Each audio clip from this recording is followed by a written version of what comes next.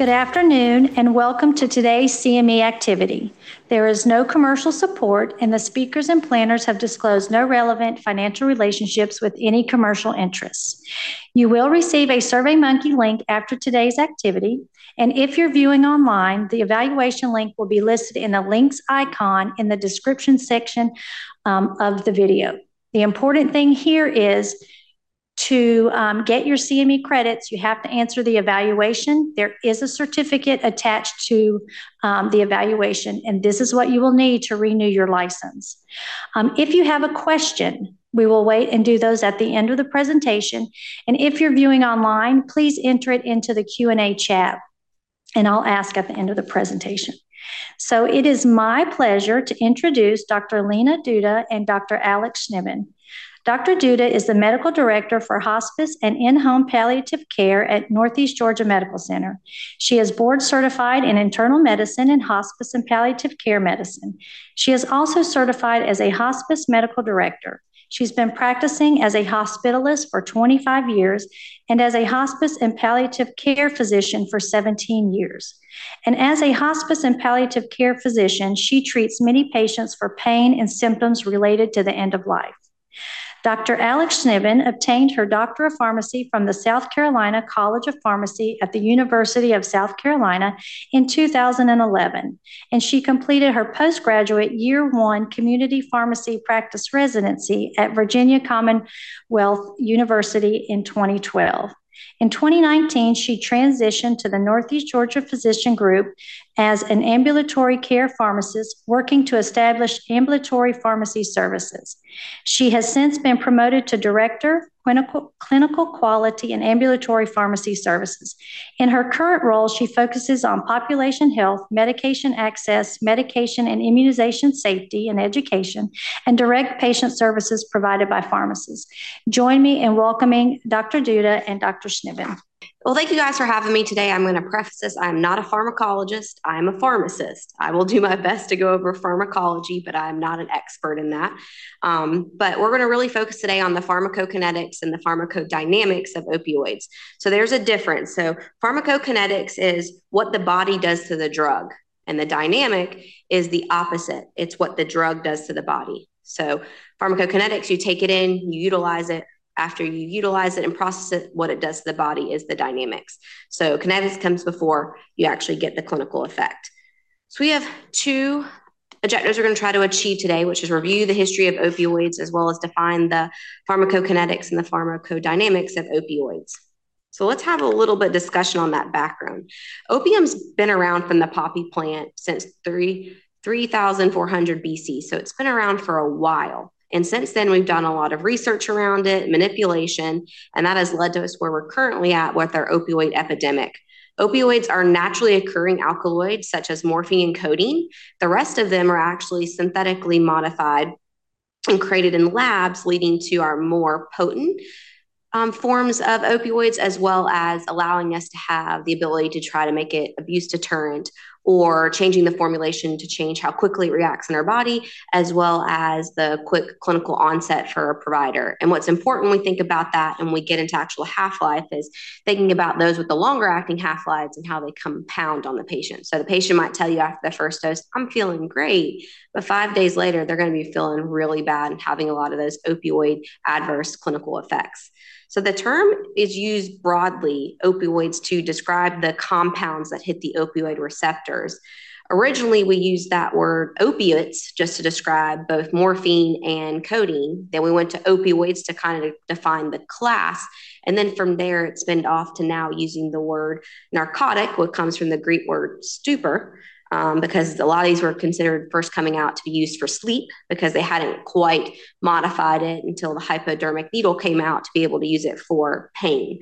But since then, we've used narcotics to clearly define when we think about how we do our laws, how we have narcotic agencies that make sure that we're using the medications correctly, but also making sure that drugs of abuse do not make it into the U.S. So again, it went from a legal term, from a use of term for medical now to a legal term, and that can happen over time. So if we digged in deep into the history of opioids, we would be here for a very long time because it started all the way in BC. So I teased it down to let's just focus on how it affected the United States and how we got to where we were in the Civil War to where we're now in 2017, where we actually officially declared a public health crisis and measure for being taken against the fight against opioids. So back in the Civil War, that was in the 1860s, and opioids were used at that time, just morphine, because that's when the hypodermic needle was discovered to use it for pain. And so when they came out of that, they would say the soldiers had soldier's disease, which would obviously mean morphine addiction. And in the following years of the war, that was one considered a crisis and how to find treatment. But at the time, we did not have the treatment. And on our next slide, we're going to show you where treatment started to come in. And that was very late compared to the 1860s when we actually started discovering the possibility of tolerance and addiction. Then in 1898 is when we saw heroin come onto the scene. And its claim to fame was supposed to be less habit forming than morphine. But we all know that that has kind of been debunked. Then we started seeing more restrictions passed on narcotics, 1910s, 1920s were placed. And that's when we started seeing laws come into place to make opioids prescriptions. And then we also saw the outlaw of heroin. Again, we had more laws come into effect in the 1970s. We got the Controlled Substance Act, and that is in place still today, in which it divides it into different groups to help us understand what is the risk of tolerance, addiction, and abuse. And so that's where you kind of get your categories of, class 1 controlled substance, 2, 3, 4, and 5. That's how you kind of get it classified. It's really looking at dependence leading to addiction, to help define and delineate what drugs go in that class. Then we have the dawn of OxyContin. We all know that came for Purdue Pharma. I'm sure you've seen a lot in the news about this with their lawsuits. And they introduced it as a gentler, less addictive opioid pill. And we know over the 2 decades from that use and that approval of that medication, doctors went to increasingly prescribe these medications to treat pain over other medications. Why? Why did that happen? First, we had direct-to-consumer marketing. We had drug reps coming into the offices and really giving information around that. But we know drug reps only give a one-sided talk because they are much driven and trained on one thing that they can say. Unless you talk to a medical science liaison, you're not going to get the true picture of that. So when we had them coming in and doing that, when a drug is being marketed, they also go through payer reform and trying to get more coverage for that. And what we also found is that payers were also not willing to pay for opioid alternatives. So think about our lidocaine patch as one of them. And thinking about in the 2000s, we had diclofenac gel, and we'd have to go through all these hoops to use opioid sparing medication. And that is still present today. I'm sure if you guys are an outpatient, you can think about the number of times that you receive a prior authorization for a lidocaine patch. That's going to be 100% of the prescriptions you send out.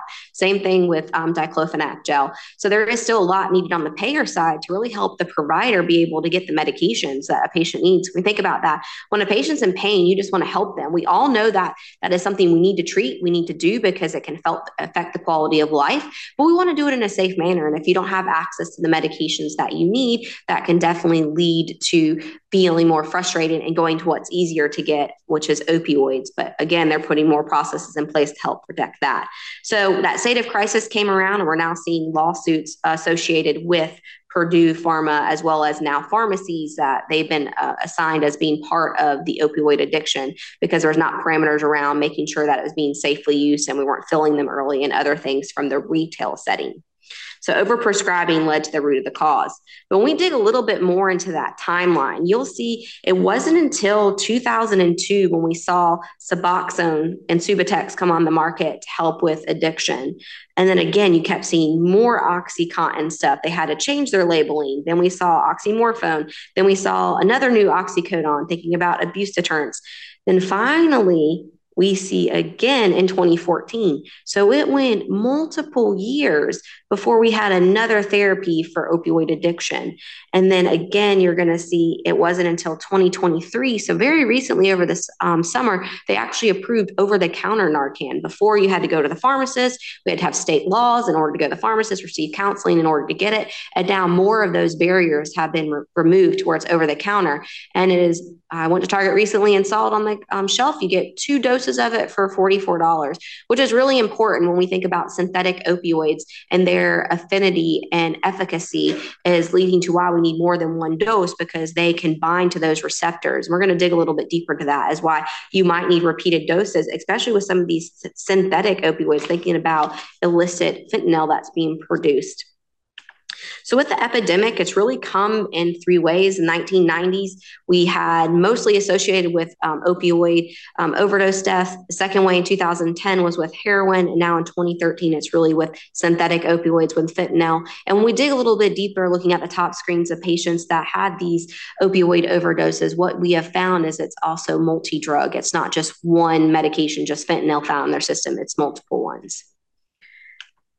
So we're going to look at this for just a minute, talking about the structure. I think it's important for us to understand the structure of opioids because it leads to us to understand that you can make just a tiny change on the structure when we think about synthetic opioids, and that leads to higher efficacy and higher affinity to that mu receptor, which means that they have a greater potential as you increase the dose to having a higher analgesic effect, but also increasing the risk of addiction and also well as tolerance. Now, some of these do not have a linear progression to where as you increase the dose, it leads to a higher analgesic, actually leads to more side effects.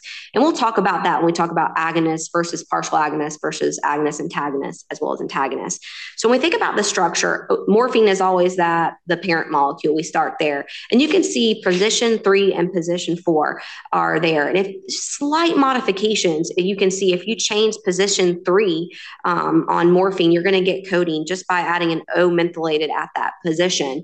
And then if we change it on position 3 and position 6, we're going to get heroin. So it's a small manipulation of these chemical structures that lead to better drugs for pain, but also when you modify it more, it can lead to more of that antagonist effect. So it's really important just for your awareness. It's a simple modification in a chemical structure that can really change the potential for abuse.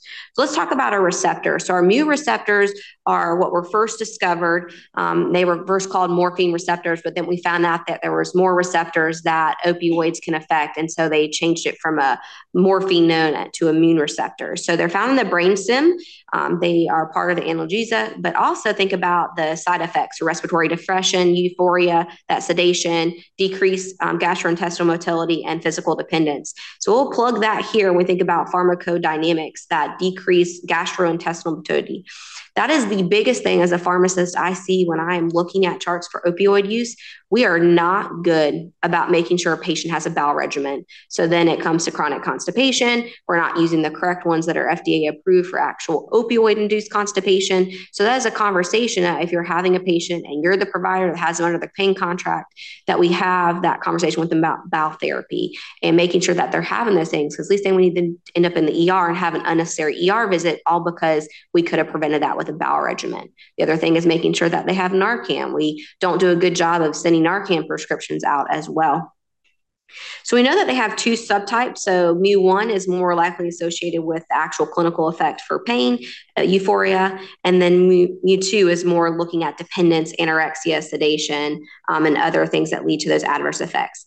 Delta, we're going to look at another slide that kind of shows which ones affect delta, is not so much, is more slightly affected in this pathway. Mu is the big one that leads to the efficacy and affinity for how well that it works or binds to the receptor. Delta is again located in the brain, so that really tells you that the majority of our opioid receptors are located in the brain. They are also in the periphery, but they're more located in the brain.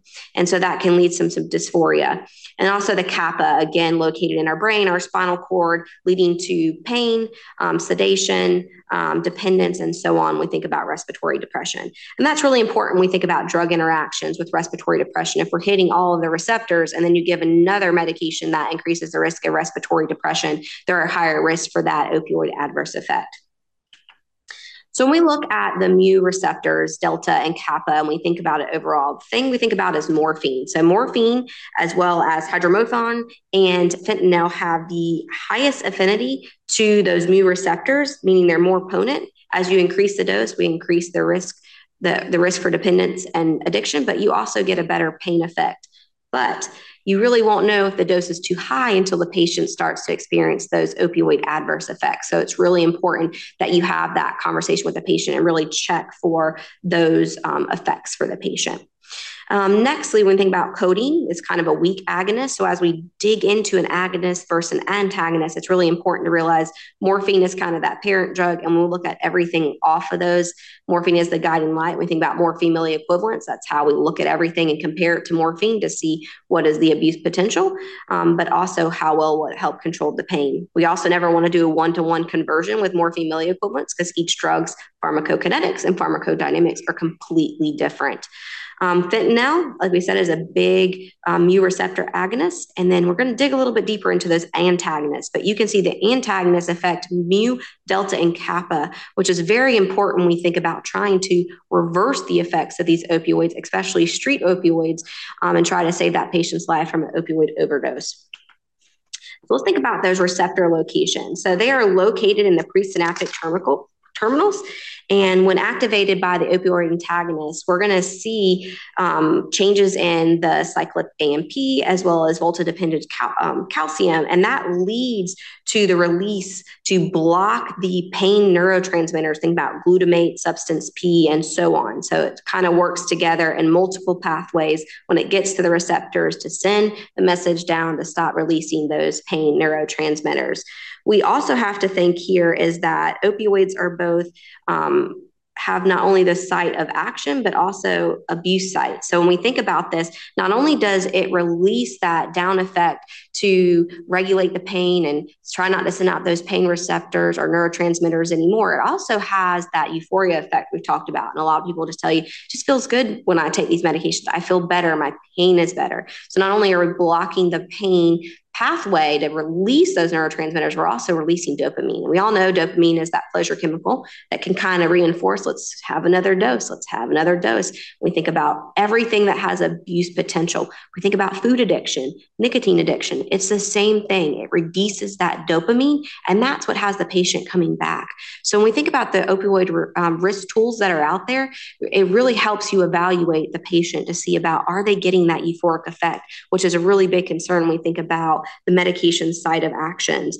Also, opioids to varying degree may antagonize the NMDA receptors, activating descending serotonin and noradrenaline pain pathways from the brainstem. And that stimulation could lead to neuropathic pain as well as the dependence. So it's very important that as you're using these medications, they're really not going to take care of that neuropathic pain. So it's very important that you're also treating that multimodal effect to think about the neuropathic pain that could come from overuse of opioids for a patient.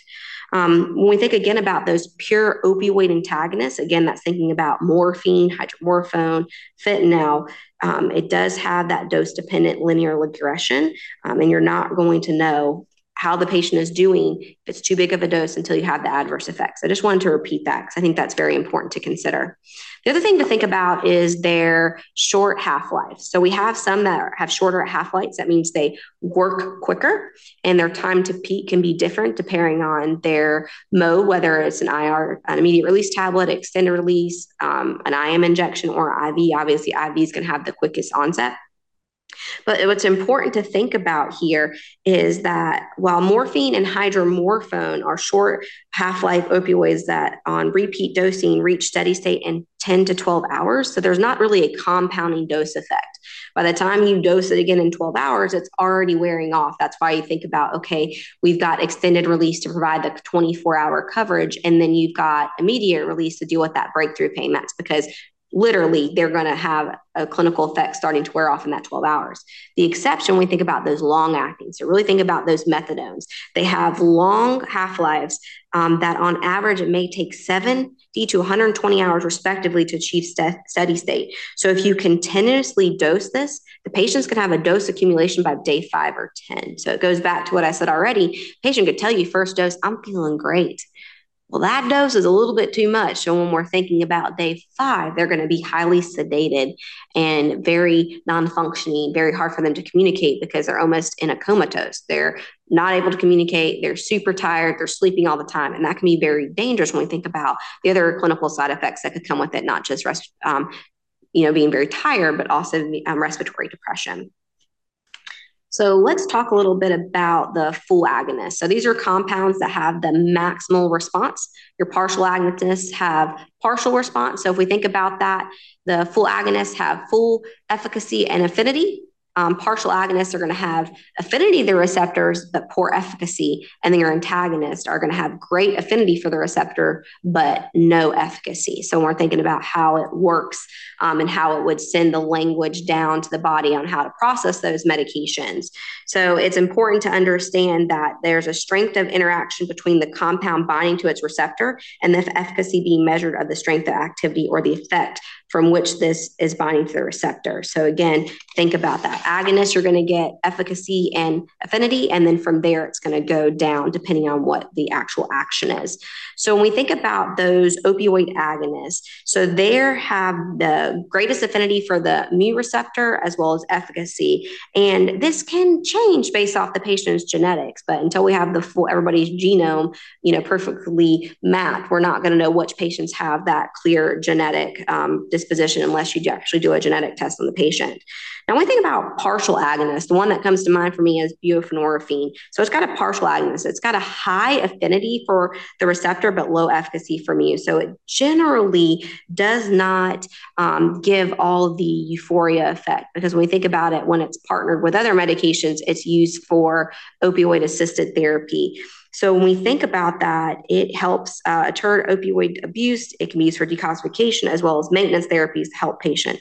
It's very important to know with buprenorphine, it does not do well through the first pass effect, so it's not well orally absorbed. So that's why you're going to see a lot of it with buccal and patches, so that it doesn't have to worry about the first pass effect, and you can actually get the clinical effect that you're looking for. When we think about antagonists and agonists, those are the ones that have poor mu receptor affinity, thus may function as a mu receptor only. So what that means for us is that you're going to get a little bit more better binding and less efficacy for a patient. So when we think about Talwin, that is one that we use for multiple things, but you're not going to get as much of a clinical effect for pain as you would for a full agonist, which would be like your morphine, your fentanyl, and your hydromorphone. And then we've got our true antagonists, which means they do not have a clinical effect. They are working to compete and get full affinity to those receptors. They have a higher binding capacity than the active fuel mu, because it can go to all of them and create that clinical effect to reverse the opioid overdose. So when we think about pharmacodynamics, there's a lot of things to think about. Obviously, you're going to get the clinical effect that you're looking for, but it's really important that we think about sedation, nausea, and vomiting. I'm sure a lot of patients report that to you, and then we treat a side effect with another drug. So that's where you go back to, okay, well, maybe this is not the best one to use for you. Let's make some changes. Let's decrease the dose and find the most lowest effective dose for you, and not continuing to treat a side effect with another medication. So think about promethazine or like your Zofan-like products. Also can lead to bradycardia. So this is important. We think about patients who already have underlying slower than normal heart rate, that you may want to take into that effect, or really monitor the patient for that. Can lead to itching, and then you're treating it with another medication. So just be aware that there's a lot of clinical effects outside of what you're looking for pain, and you should really take that into effect.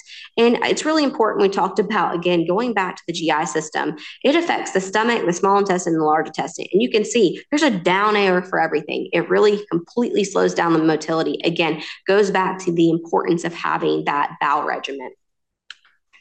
So when we think about drug interactions, so a lot of people forget that opioids are not side effect neutral medications. They do have drug interactions, and they're given out without a drug interaction being actually checked for the patient. So they are definitely goes through the first pass effect. They do glucuronidation as well as SIP, the SIP system.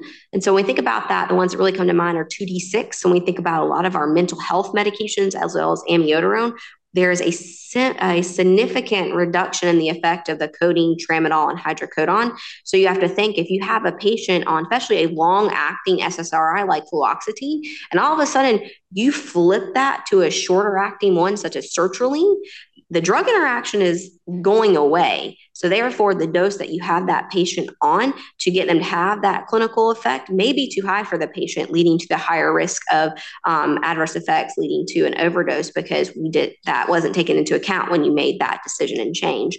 3A4 is another one. We think about grapefruit juice, some of our antibiotics, as well as antifungals. They can increase the serum concentration of oxycodone and buprenorphine, again, leading to that higher risk of adverse outcomes.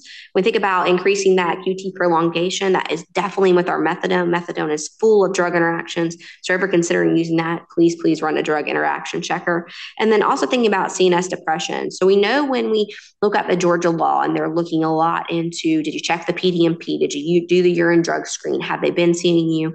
Do you have that controlled substance agreement?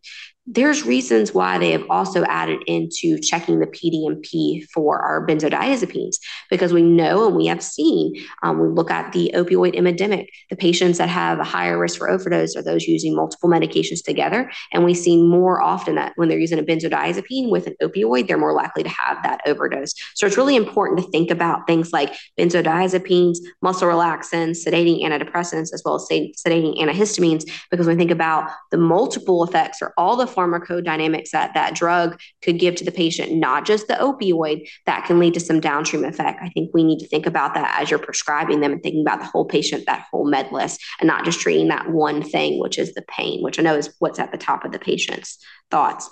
We think about some clinical pearls about formulation. So you've got IR versus ER versus long acting. So we know that our immediate release are going to have that quicker onset. That's why they're greater for breakthrough pain. We always want to start here for acute pain because we have a extended release product. They have a higher efficacy and affinity, and they're more likely to lead to that dependence. So we always want to try to think about the immediate release to start it off. The fentanyl patch effect is not realized for 24 to 48 hours after application. It's also not for opioid naive patients. So when we think about that, if you're changing the patch every 48 hours instead of every 72 hours, there's still a lot of drugs in there. So that's, again, having safe conversation with your patients on how to dispose of that patch so that somebody else cannot get into that. And actually, people do chew the patches to get a quick release of fentanyl in order to receive the euphoric effect that they're expecting.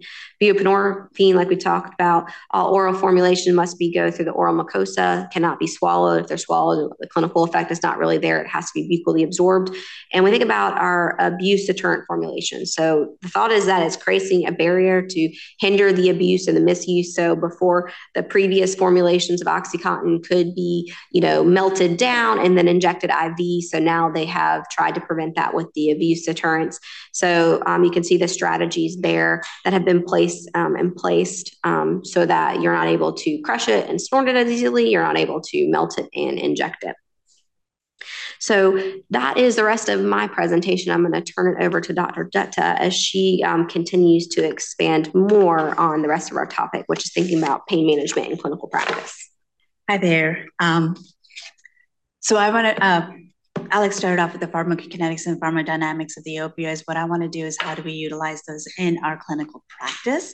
And it's more about the pain management, and opioids is just a small part of what we do for pain management and what we have available in our armamentarium for pain management. And that's something that I want us all to keep in mind before we decide to just jump to the opioids, as Alex has said. So our learning objectives today for this talk is understanding the different types of pain, know how to assess pain, consider non-pharmacologic management of pain, understand how to use WHO ladder, understand how to use opioid equivalency tables, and then the difference between tolerance, dependence, pseudo-addiction, and addiction. What is pain? Pain is an unpleasant sensory and emotional experience. So it is not just a physical attribute, but is actually a very subjective experience as well. And it does have certainly very complex biological and psychosocial factors. And there are actual receptors, as Alex pointed out, that are turned on by the pain receptors.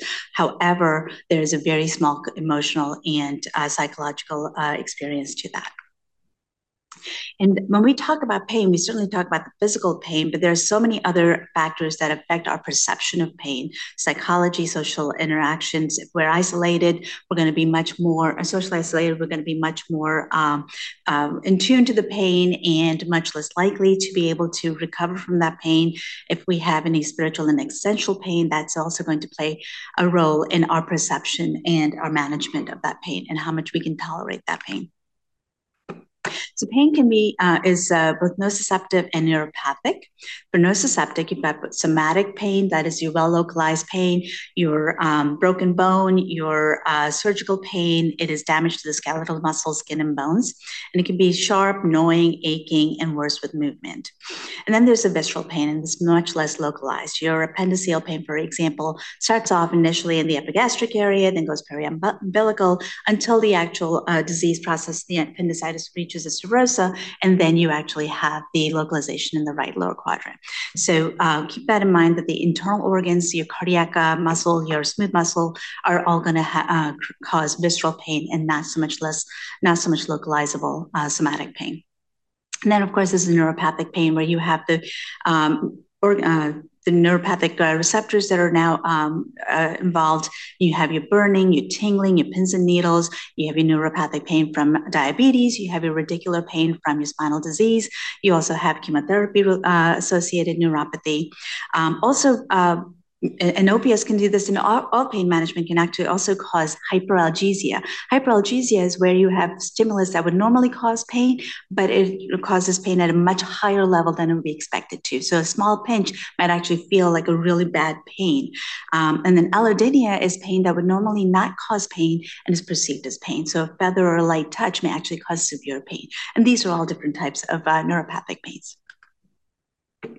So good pain is, any type of treatment starts with a good pain assessment with a history and physical. Without really understanding what's causing the pain and where the pain is coming from, then we really shouldn't be treating it.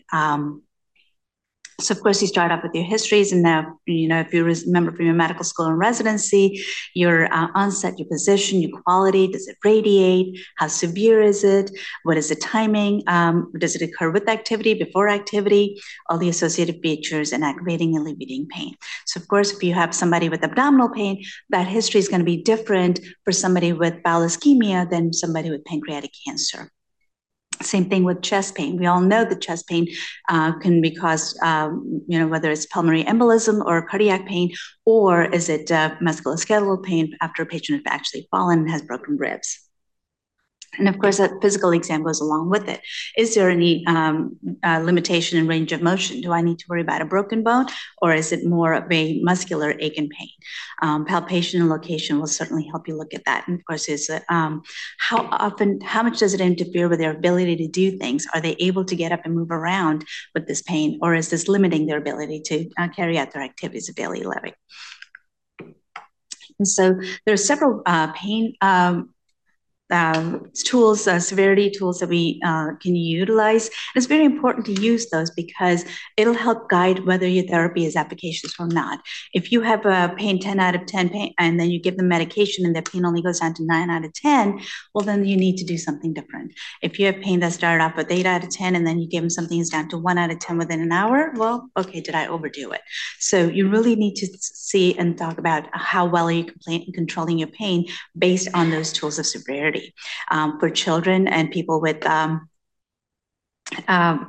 cognitive disorder, you may use a color pain scale, and where they can simply just point to the color that they're feeling if they're not able to really be able to tabulate it with a number. In the hospital, we all use, on a scale of 1 to 10, where is your pain? Or 0 to 10, 0 being no pain, 10 being the worst pain ever. Sometimes patients may only be able to answer whether it's mild, severe, or moderate. In the babies and children, we use a flax scale where we look at, what's the facial grimacing, how are they moving their legs, are they active, are they crying, are they consolable? And of course, with the dementia patients, we use the pain ad scale. And sometimes with the children, we might even use the Faces 1 Baker scale. So really think about not initiating pain management and treatment with non-pharmacologic pain treatment. If you have arthritic pain, sometimes just range of motion, starting up with range of motion and building up the muscles around those joints can really be the way of treating a long-term, treating the arthritic pain and the joint pain. Exercise therapy, range of motion, physical therapy, and of course doing distraction such as massage therapy, Reiki, mindfulness, relaxation therapy can also help to take away their mind and focus on the pain. And so when you have patients with depression, patients with social isolation, some of these modalities might work better for them. Heat and cold and pressure therapy, that's how we use acupuncture. We use massage because of that, and how we use that. We use radiation therapy in patients in order to decrease the size of the tumor to actually decrease pain as well. Same thing with nerve blocks and steroid and anesthetic injections, whether it be in the joints, hyaluronic acid injections in joints, or spinal injections, steroids and nerve blocks. TENS units can be really useful as well. Those are electrical nerve stimulations applied to the low back can actually help with the pain management in spinal stenosis and spinal disease. Disc disease, you have acupuncture, chiropractic, and of course, address emotional, psychological, interpersonal, and existential pains. So if you have somebody who is depressed, consider starting an antidepressant, not just treating the pain itself. And of course, sometimes it may just be in our patient population with hospice and palliative care, visit with the chaplain can help the patient relax so much more that they can actually start feeling less pain because of that. Pharmacologic management. Before you can even get to the opioids, there's so many other things that you can do to treat that pain. Consider the acetaminophen. Your elderly patients with joint pain and with frailty and immobility, we may just start off with acetaminophen initially, initially on a PRN basis, but even in some cases scheduled. NSAIDs. Now, of course, there's certain lots of risk factors for NSAID toxicity and contraindications for NSAIDs, but a short dose of NSAIDs may actually be beneficial until you can put something long-term in place. So that may be something to think about. And of course, we use our anesthetics, your lidocaine patches, your benzocaine gels, and so on. Same thing with the NSAIDs. We also can use systemic NSAIDs may be more contraindicated. Decreased absorption through a topical NSAID might be beneficial, especially in your elderly folks with joint pain. And then, of course, your adjuvant medications. You have your, for your neuropathic pains, you have your gabapentins, your pregabalins, Lyricas, Lamictal. Antidepressants have a huge neuropathic component in treating pain. Amitriptyline, nortriptyline, duloxetine, we use them all the time in patients with diabetic neuropathy.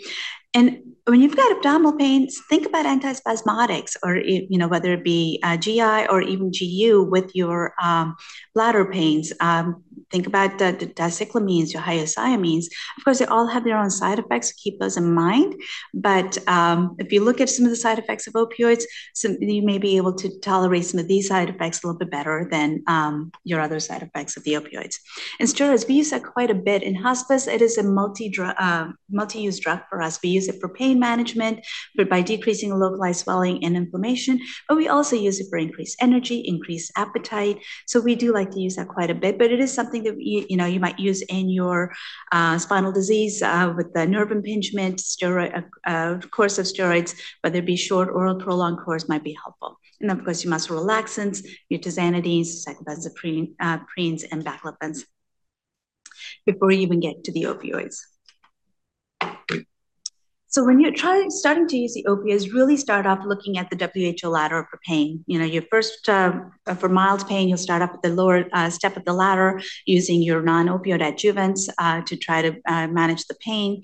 And then when pain is increasing, is still mild to moderate, and is the opioid management is not sufficient, you can start off with your milder opioids, so your codeines, your tramadols, and your hydrocodones. And of course, in the US, hydrocodone is sold combined with acetaminophen. So you do need to keep in mind that if you have a patient taking acetaminophen along with the hydrocodone acetaminophen, that they don't exceed the daily safe dose of acetaminophen.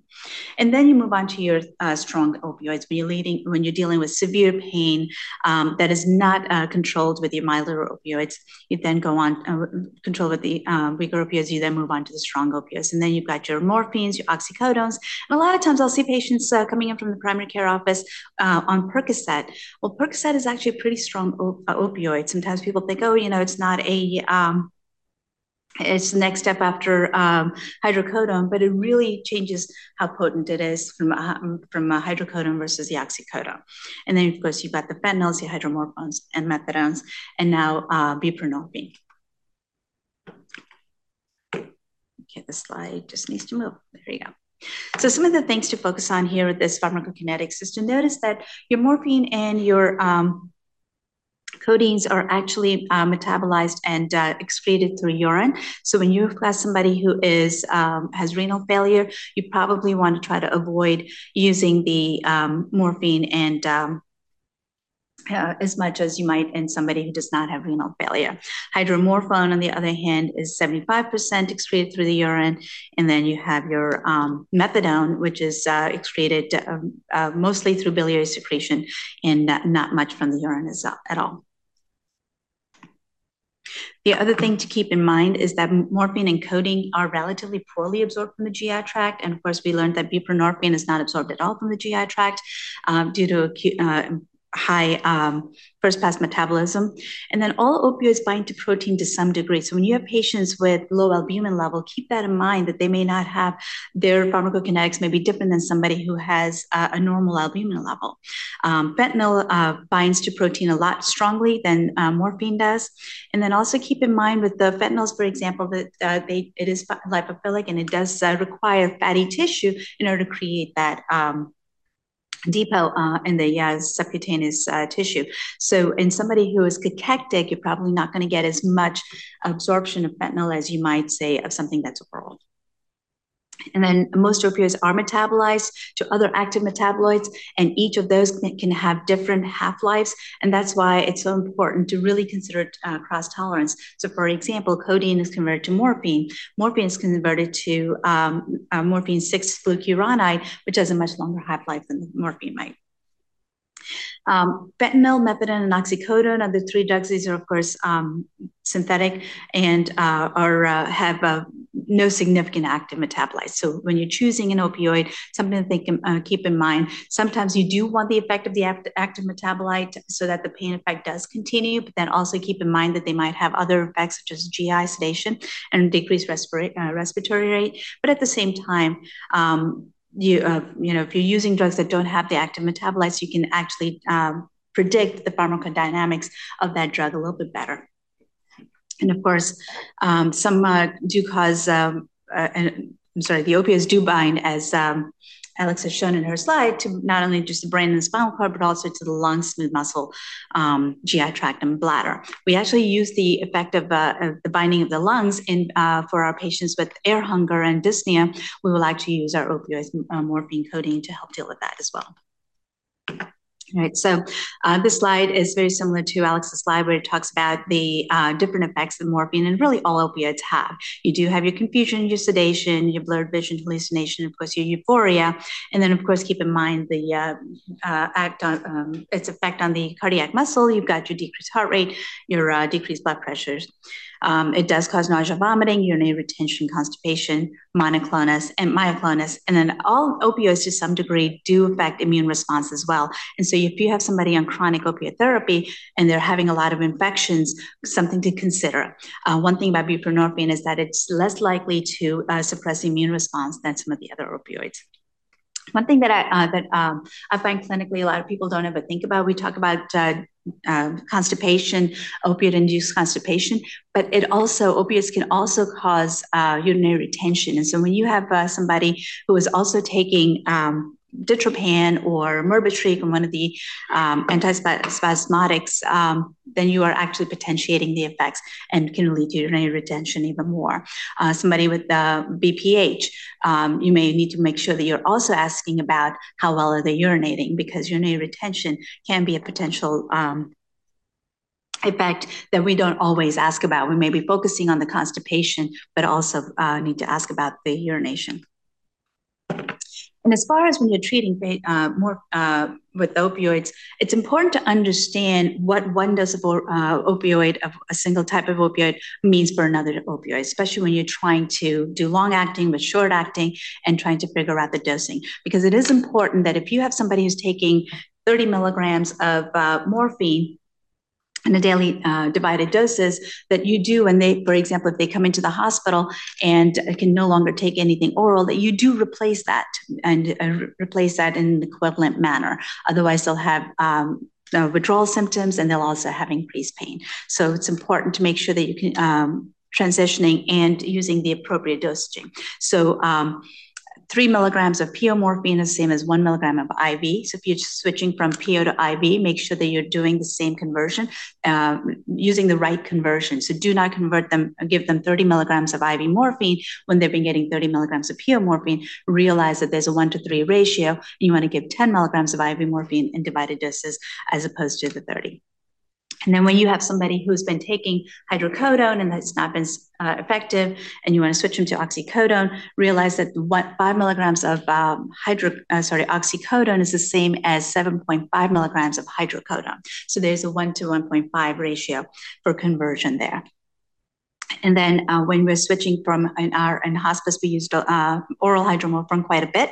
And so and sometimes we have patients on Roxanol as well. And we have to try to understand how much morphine is equal to how much hydromorphone.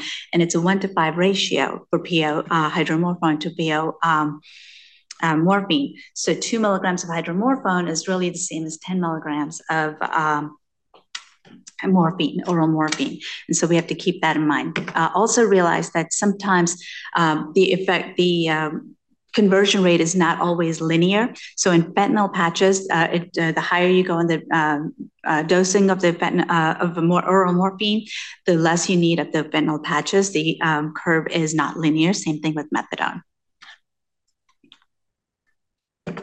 So when you're actually starting somebody, you've tried non-pharmacologic management, you've tried non-opioid pharmacologic management, and now you have to start looking at some opioids.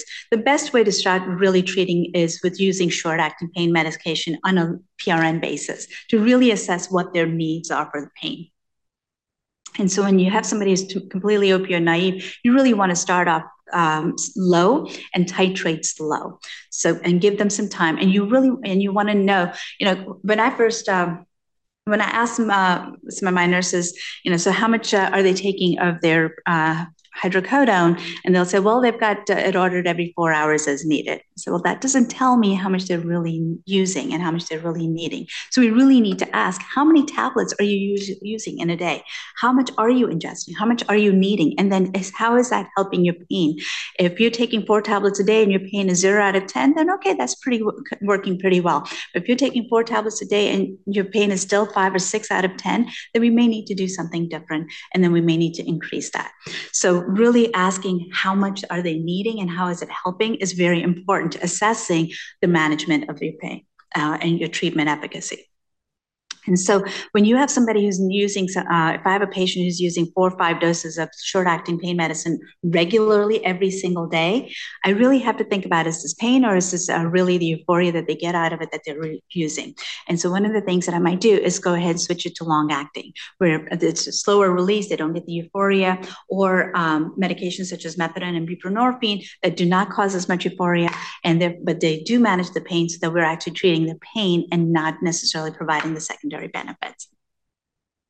And then when you have somebody on long-acting pain medicine, make sure they do have short-acting available for incidental pain, for breakthrough pain, because there will be times that they will continue to have pain. You don't want to control their pain so much that they don't ever have pain again, because then you may be over-treating that pain. So, and then the breakthrough pain dosage should be about 10 to 15% of your total daily dose. And then use your opioid equivalency charts to decide how much to provide of the short acting and make sure that you are reducing it for cross tolerance to 30 to 50%. Now, if you're converting somebody from one opioid to another and their pain is completely uncontrolled, and then you may want to go closer to 100%, whether it be 75 or 100%. But if your pain is managed and you want to change it to a different formulation for better ease of ingestion, if you want to take it to, do a long-acting formulation from a short-acting, then you do want to try to reduce the dose. All right, methadone. And I know methadone, there's a lot of scary things about methadone in hospice and end-of-life care and palliative care. We actually use it quite a bit. As long as you use it appropriately and understand how to use it, it can be a very useful drug. It does come with a lot of side effects, and those are some of the things you have to keep in mind. It has stronger affinity than some of the other opioids, so therefore it does lead to a little increase, better efficacy as well. And because it binds not just the mu receptors, it actually inhibits the NMDA receptors and decreases reuptake of serotonin and norepinephrine. It actually increases the level of serotonin and norepinephrine at the synapses, and it therefore has better neuropathic pain management as well. It is not excreted renally. It's excreted through biliary secretion, and and metabolized by the liver. So it is something you can use in your renal patients.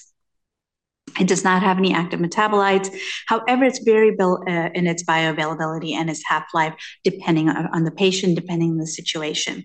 And of course, it can prolong QTC, so you have to be very careful about other drug interactions and what other drugs are increasing your QTC. So if you have a patient on Seroquel and you want to start them on methadone, you have to keep that in mind. If you have a patient who already has cardiac disease, has BTAC, again, that's something that this may not be the first drug that you choose. For patients that you do start on methadone, you should always check a baseline EKG, and then we'll need to continue to check EKGs periodically, maybe even on a monthly basis, to see and to ensure that there's no QT prolongation. And because of its stacking effect, you don't want to do any dose adjustment until 5 to 7 days. So initially, they may not feel the effect of it, and that's something that I have to educate all our patients about, is that, when I first start the methadone, you may not feel the pain. You may not feel the improvement in pain, and you'll think that it's not working. But that's okay. Continue to take the as-needed pain medicine, as long as you only need using it as needed for breakthrough pain. And then over time, as it starts building up in your system, you can then start feeling the pain. And then we will get to the titration portion of it. So it may take a few weeks for us to get to the right level of pain management and the right dosage for you. And also realize that when you're dealing with high doses of morphine, you would convert to methadone. The curve is not linear. It does flatten out. And so higher doses of morphine can be treated with lower doses of methadone. And it is long-acting based on its attachment to the receptors, not so much long-acting based on its absorption. So fentanyl is long-acting, a fentanyl patch is long-acting based on its absorption from the fat depots. Your OxyContins and your MS-Contins, MSERs are long-acting based on the absorption in the GI tract because of the binders that they have in there. But methadone can be crushed, it can be given liquid, and in some of our patients in life, we do use that quite a bit and use that quality of it. When they're taking methadone, they can no longer swallow, we can switch them over to liquid, or we can tell the families that they can crush the methadone. Buprenorphine, it does have a high affinity for the mu receptors, but it is a partial agonist, and therefore it does cause less euphoria and has less of an abuse potential. It's very interesting that it actually has a ceiling effect on the respiratory depression, but not on pain as much. And so you can go up on the dose of buprenorphine without necessarily causing increased respiratory depression, but still get the analgesic effect. And the equivalency of buprenorphine really depends on how it's administered, whether it's buccal, whether it's transdermal, or whether it's IV. And just to give you an idea, a 0.3 milligram dose of IV buprenorphine can provide as much pain relief as 10 milligrams of IV morphine. So it can be a pretty potent pain medicine depending on how it is administered. It is safe to use in patients with renal failure and in dialysis. And recently, the FDA has approved a subcutaneous injection depot, which you can give every 6 months.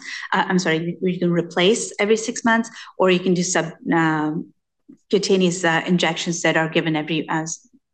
I got that backwards. Sorry. The implants are put in every 6 months, and then the injection depots are every month. So this can help with some of your abuse deterrence and your opioid use disorder patients where they don't need to come in as often to get to get dosed as often to get their medication. All right. A quick word about tolerance, addiction, pseudo-addiction, and dependence. And it's very important that we really assess what we're dealing with when we have a patient who comes in and is asking for more and more pain medicine. Tolerance is just, you need the increase, the body has now gotten used to that pain medication. Somebody who's been on opioids for a while, they're going to have opioid tolerance. So they may require a higher dose of opioid to get the same effect than somebody who's completely opioid naive. And so that would be considered tolerance. It doesn't necessarily mean that they're addicted. They're actually tolerant to the lower dose, and you need to increase the higher dose. I want to talk about the physical dependence first. Physical dependence is when they're actually going through withdrawal symptoms because of stopping the medication quickly. So whether you whether it's abrupt cessation of medication or rapid dose reduction, you can trigger withdrawal symptoms. And so you've got sweating, diarrhea, shaking, inability to sleep, nausea, vomiting, anxiety. All of those can be signs of withdrawal. So when you do have somebody who's on high doses of opioids and on chronic opioids at home, and you don't continue that in the hospital, that is always something to think about. And the pseudo-addiction is where you're trying to increase the pain medicine, or you're treating them with opiates, and they keep coming back and saying, I need more, I need more. And they may actually even exhibit some illegal activity in order to get more pain medicine.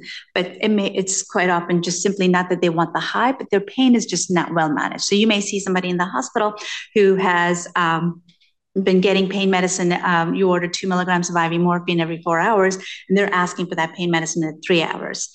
And you think, well, they just want it more and more, or they're watching the clock. And as soon as it's 4 hours and they know that they can get their pain medicine, they're asking for it. It may not be that they're asking for euphoria, for the euphoric effect of it. It may really be that they're in so much pain, they know that they can't get their next dose until 4 hours are gone. And so they're asking for it. So you may want to consider, if it's pseudo-addiction, you may want to increase the dosage, whether you're increasing the decreasing the duration, whether you're giving it to at 3 hours as opposed to every 4 hours, or if you're increasing those to 4 milligrams so that you can actually have a higher area under the curve, and therefore it takes longer, lasts longer in the system, and achieve higher blood levels, and therefore can last longer. So those are things to consider when you have somebody. Now, of course, when you go back to addiction is a primary neurobiological disease, but it has genetic components to it, it has psychosocial components to it, and of course, environmental factors as well. And it is impaired control over the drug use. So the patient wants to quite often even stop using it, but actually needs to have that next hit. It's compulsive use. It's continued use despite harm. So you see patients who lose their jobs, people who end up in jail for stealing, and they still continue to do that behavior. And so it's drug-seeking behavior despite harmful consequences. And of course, it's a craving. They're not doing it for the pain management. They're craving the high. And that's it for my portion of it. Any questions? All right. Thanks for the presentation, guys. I kind of have a silly question. You mentioned that part of the opioid pain management was possibly switching from a short-acting opioid to a longer-acting. And then you also had a slide on how grapefruit juice or something like that could, cause the opioid to hang out a little longer. Have there been any studies on maybe using a pill or the juice to, make the opioid last longer? I don't, Alex, I think that may be a question for you, but I don't think that that's something that anybody would have studied. All right, I'm going to do that. Thank you.